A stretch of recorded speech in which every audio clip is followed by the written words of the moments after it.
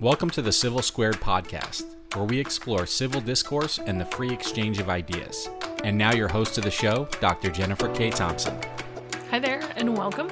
This is kind of a special edition of Civil Squared as we come to the close of 2020, and what a year it's been. I'm sure you would agree with me about that.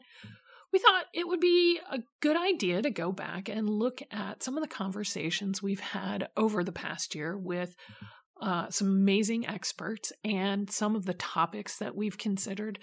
And of course, because of the kind of experts we've had on this show, one of the places we think we have a lot of really good clips that we can kind of round up for you is on the topic of how to engage in civil discourse and how to communicate with people with whom you disagree. If we want 2021 to look different than 2020, particularly when it comes to, toxicity in political rhetoric, in disagreement, we thought, that's going to depend on us being able to communicate better and more productively with people who maybe we're not communicating with now, or the kind of communication we have is not great communication. So what we did here was go back and listen to our old episodes, or our previous episodes, they're not really that old, and to think about what are the tips that we've used over and over again. And I can tell you honestly, whether it's in a subsequent episode of the podcast talking to a different expert, or whether it's just in my day-to-day life, these are ideas and tips and suggestions that I have revisited throughout the year and that really have stuck with me. And there are things I've applied in conversations, but I would actually say that, the applications tend not to be about political disagreements. They're things that I can use just in day-to-day conversation with family, with friends, with my kids. Tips that are really helpful in making me change my attitude and my approach to conversation. And I'm so glad that I've heard them and that I've learned them and I've been able to apply them. So I hope that as you listen to these, you will have the same experience.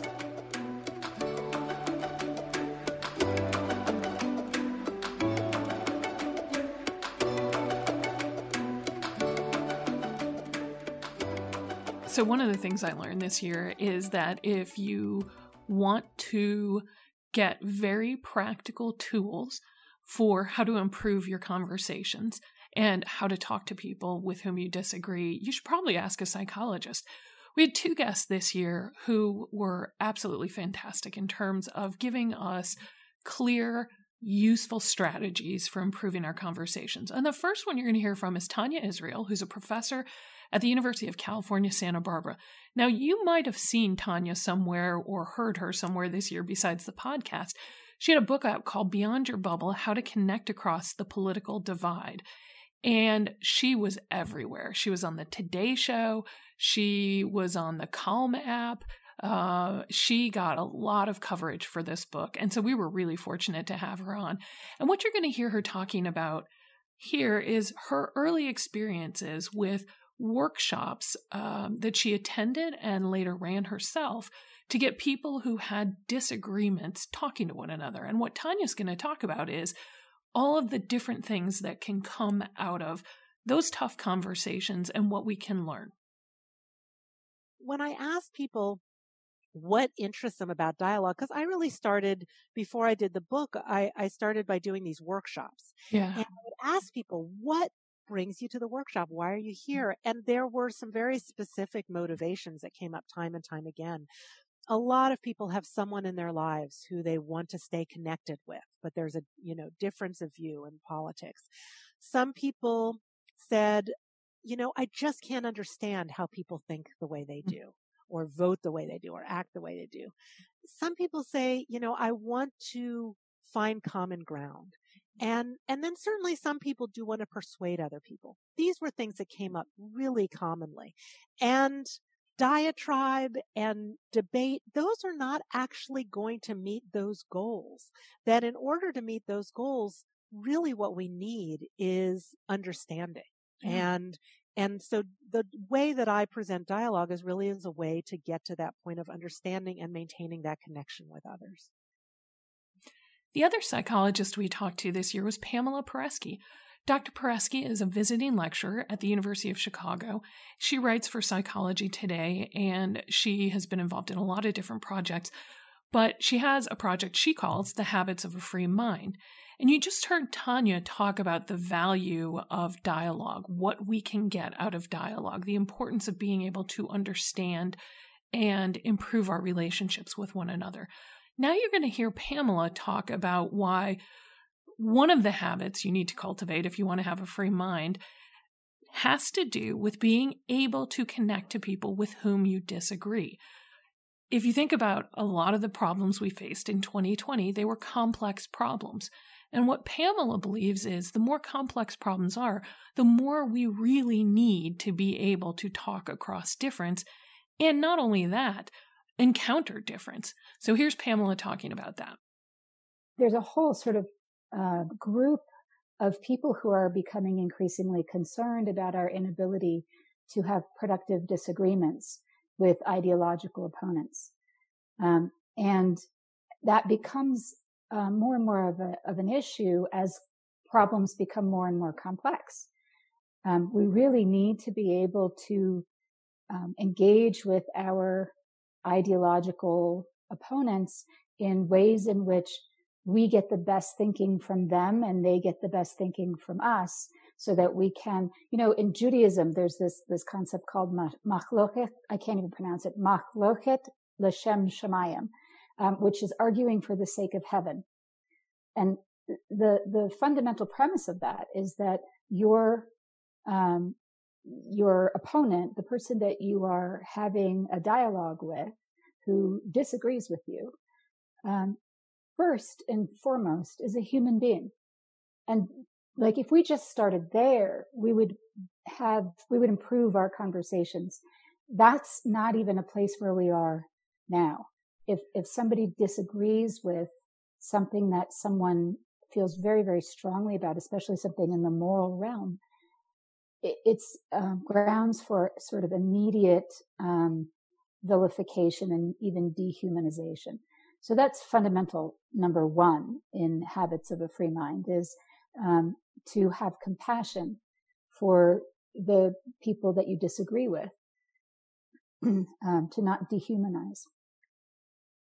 So now both Tanya and Pamela have talked about the value of having conversations with people who hold different points of view than you do. Tanya had focused on connections and how productive dialogue can improve understanding and relationships. Pamela, on the other hand, has talked about the importance of disagreement and ideas that are in opposition to our own in terms of solving problems and giving us progress with all kinds of things in society. That all sounds great, but how do you do that in practice? So I'm going to play a clip for you from Pamela, and of all the conversations I had this year and all the people I talked to, I would say that what you're about to hear from Pamela is the piece of advice that I have come back to over and over and over again about bringing curiosity to these conversations.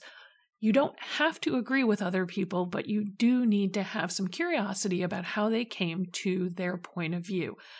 And I have challenged myself repeatedly to remember what Pamela has said here and to apply it to my conversations. So let's listen to Pamela. To those people, most of the people that we encounter in daily life are not people we absolutely revile. They're people that we disagree with in some way. If they're not the people we love and like, they're people we don't know well and we may disagree with. We may agree with them, and then it's easy to, not wish them harm. But the majority of the people that we encounter are not abhorrent, horrific human beings. They're just people who disagree, and they don't probably want us to suffer either. There's just a place where we forget that the people who disagree with us on matters of fundamental importance to us are just as, one of the ways that I put it is that they're just as committed to a more perfect union as we are. They just see things differently. And if we don't allow ourselves the value of their perspective, then we're missing a huge amount of information that could be really helpful in solving problems. I think you said a couple of things there that are really important, one of which is, so if somebody's listening to this and they think everything you just described about developing the habits of a free mind sounds really good, but when the theory meets the practice of it, it's really hard for me, right? So they can think, they can feel somewhat better about the fact that it's not unnatural or crazy when you hear a point of view you disagree strongly with, to have sort of an immediate reaction of, that's just wrong and that person's wrong. I mean, that's part of the way we are. Two, it's not easy to get past that immediate reaction. It requires actual conscientious work to do it. Yep. And one of the methods for doing that, in addition to the compassion piece, is curiosity, is to approach that person with a very deep level of curiosity. And so if you start with the compassion piece and you start with an assumption that this person is not evil, this person is not crazy, this person is not ignorant, and this person is not stupid, right? So imagine what someone who is intelligent, informed, and, sane, and a decent person, how could that person come to this very wrong conclusion? You don't even have to, at the beginning, be open-minded about whether they're wrong. Just assume they're wrong. And now be curious about how that person, given that they have those qualities, could come to this very wrong conclusion.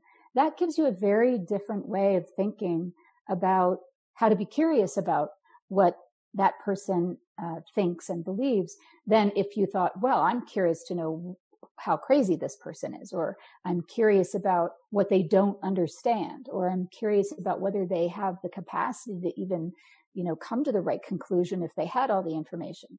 Those are the kinds of things where we sort of tend to think that way. We sort of tend to think only somebody who is not a decent person, or only somebody who doesn't have all the information, or only somebody who's not right. So if we start from an assumption that that person is as smart, as informed, and as sane as we are, and as decent a human being, then the kind of curiosity that we have about how they came to that conclusion is completely different, even without being open-minded about whether they might have a point. Okay. Just be curious about how they could come to such a wrong conclusion. And that actually involves having some ability to put yourself in their shoes. Yeah. So, and that's an interesting expression that we've used for, such a long time. Put yourself in someone else's shoes. What does that really mean? It means to stand where they're standing so that you can see what they're seeing. Because if you think about it, a perspective is really what you can see from where you're standing. You can't see what's behind you if you're standing someplace and you can only see in the direction that you're looking. You would have to stand in a different way to see what's behind you.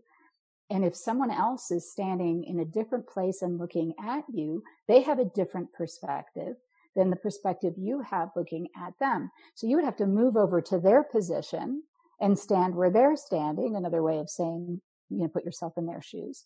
Stand where they're standing in order to see what they're seeing. And then you're going to see something different than what you could see from your position. People often think that your perspective is something that gives you the position that you take. You have a perspective that's based on your education, your knowledge, your research, all of these things go into your perspective, and then you take a position on something.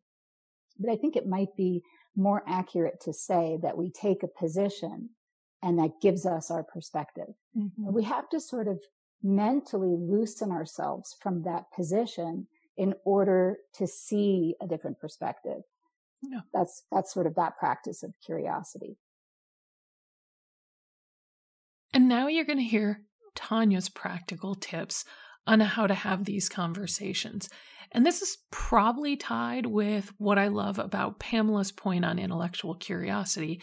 Tanya's going to talk about the importance of listening and not listening so that you can, run in with a great point and convince everybody of your perspective, but listening with a real heart for understanding.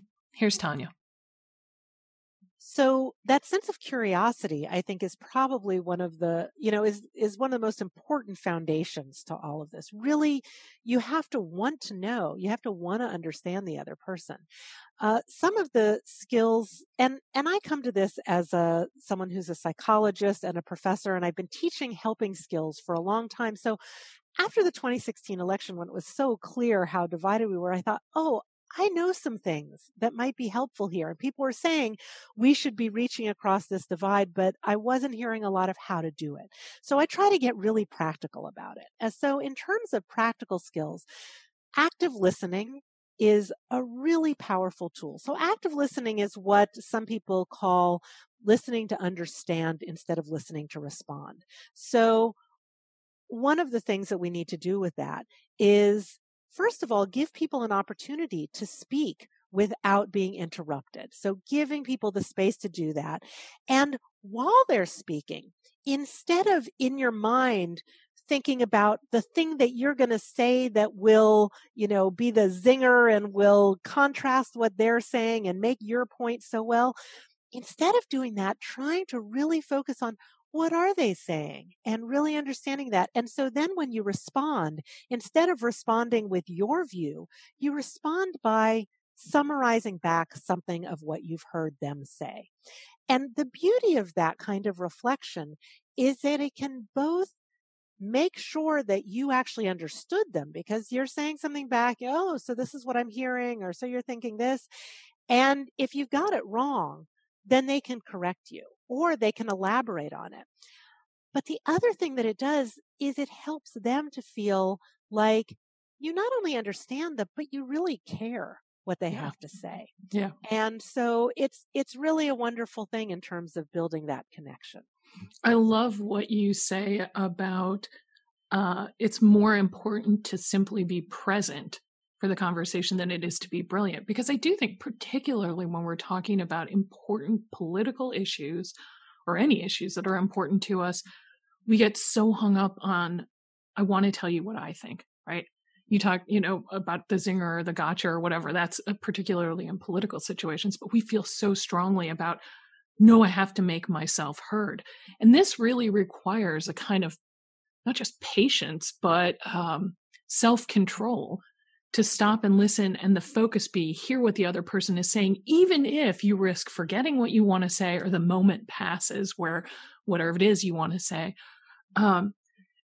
That's the piece, I think, when you describe various tips and strategies where I think a lot of people could probably feel like that is unnatural in a way. You mentioned somebody who did talk to their teenage daughter, and the teenage daughter called her out and said, I know what you're doing here, which I can imagine my daughter doing. Is that something? So when I think about that, I think the best way to practice that is with somebody that I know really well, and to also be willing to say to this person, hey, I want to practice this with you. Mm-hmm. And that's kind of the ideal in a way. Is there a sense in which people feel that that's artificial or, having an explicit structure that we're thinking about, it's unnatural and you're somehow, it's not lying, but I mean, do you, in these workshops that you run, do you find people saying, I'm not really being me, this is weird, that kind of thing? What people are most concerned about with that is that it will sound weird to other people, that, if I, isn't it weird just to repeat back something that somebody said? Like, who does that? But if you try it, and I think you're right, trying it, and I always recommend this in really low stakes situations. So don't try it first in the big conflict that, or the person that you're expecting to have big conflict with, but try it first with somebody even a friend who you're just having a regular conversation with. They're talking about a problem maybe, and you reflect something back to them that they said. And what I found is that people love to be heard. They love to be understood. They love to know that somebody's listening. And it's also striking to me how seldom we give that to each other. Yeah. In October, we had the opportunity to talk to the awesome Russ Roberts, the host of Econ Talk, a very popular podcast. That's selling Russ a little bit short because he's also an author. He is responsible for some really popular videos on YouTube that all of these things are directed at communicating about economics.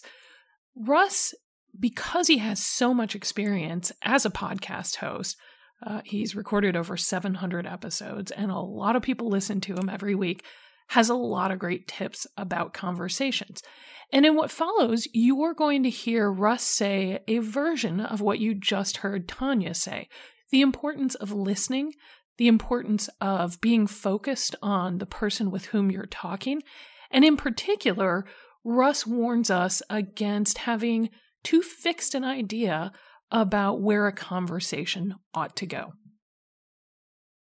It's a very subtle thing. You said, it's not just what you want to get out of the conversation.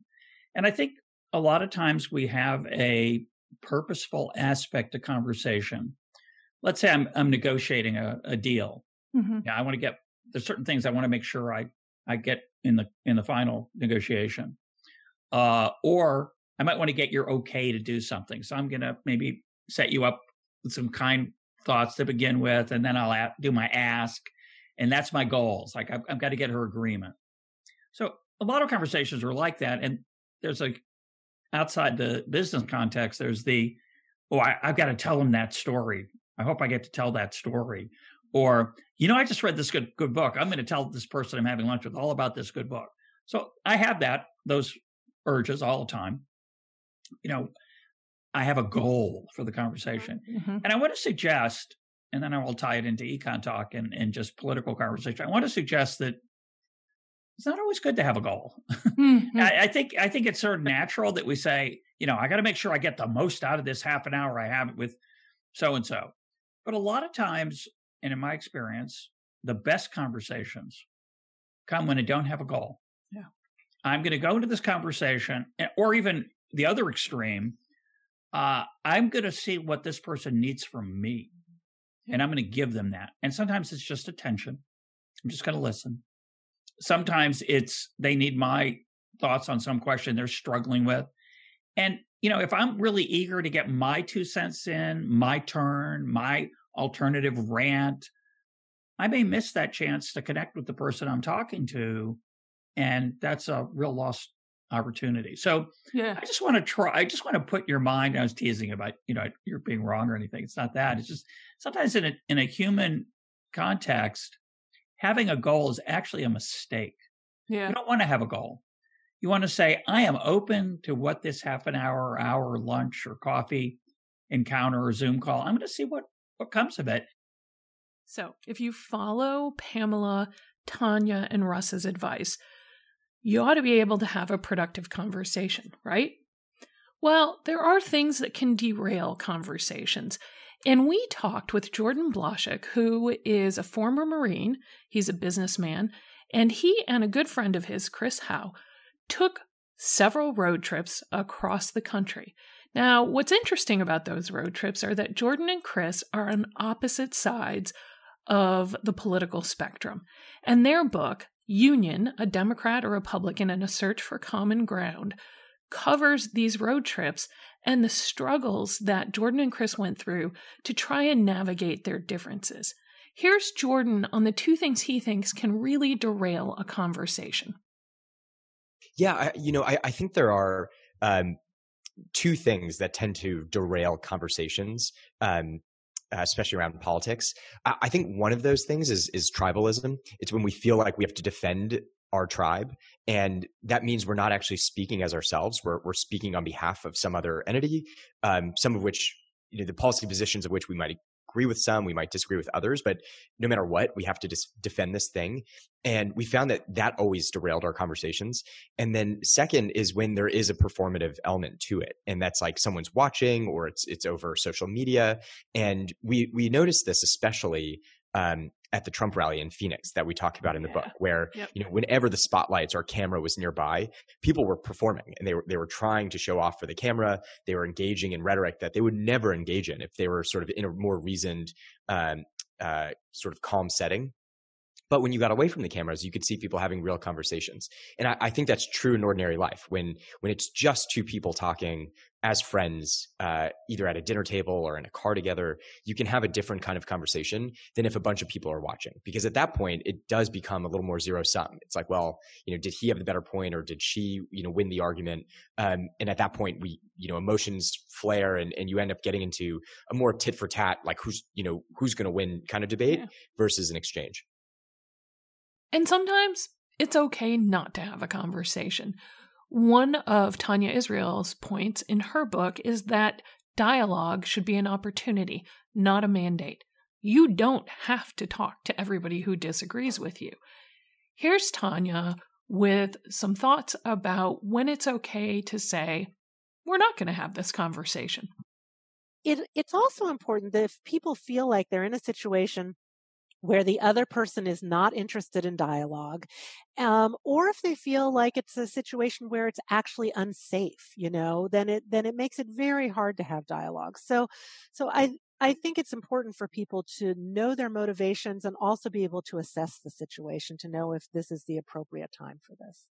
Yeah. And sometimes maybe you need to say, no, I'm not going to have this conversation, or we're never going to have this conversation because I'm assessing both about myself or something about the other person. We're never going to have the right set of circumstances to have the kind of productive dialogue.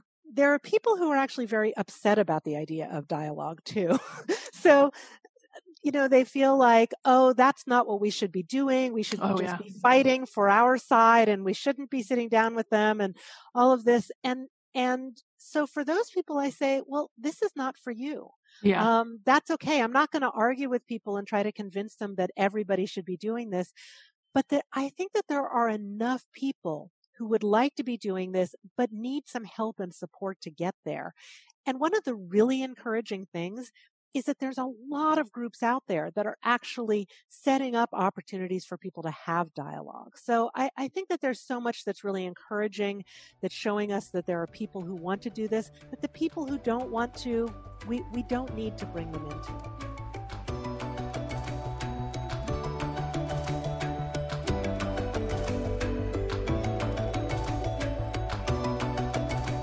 I feel really fortunate to have a job where I get to talk to smart people about big ideas all the time. And you just heard 4 people out of a whole bunch of people that I had the opportunity to talk to this year.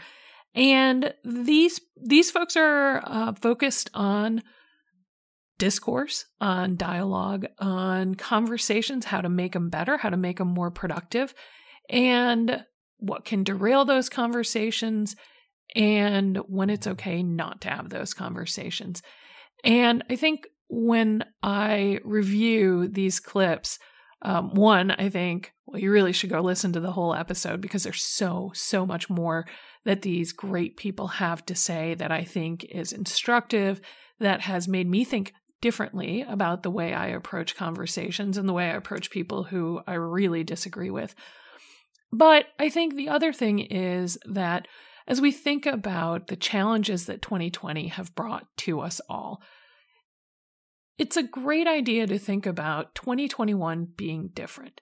And no one person can change everything in the world, but we can change some of the small things about our own habits and our own thinking about how we interact with other people, and especially with those people who maybe we're not so excited about talking to.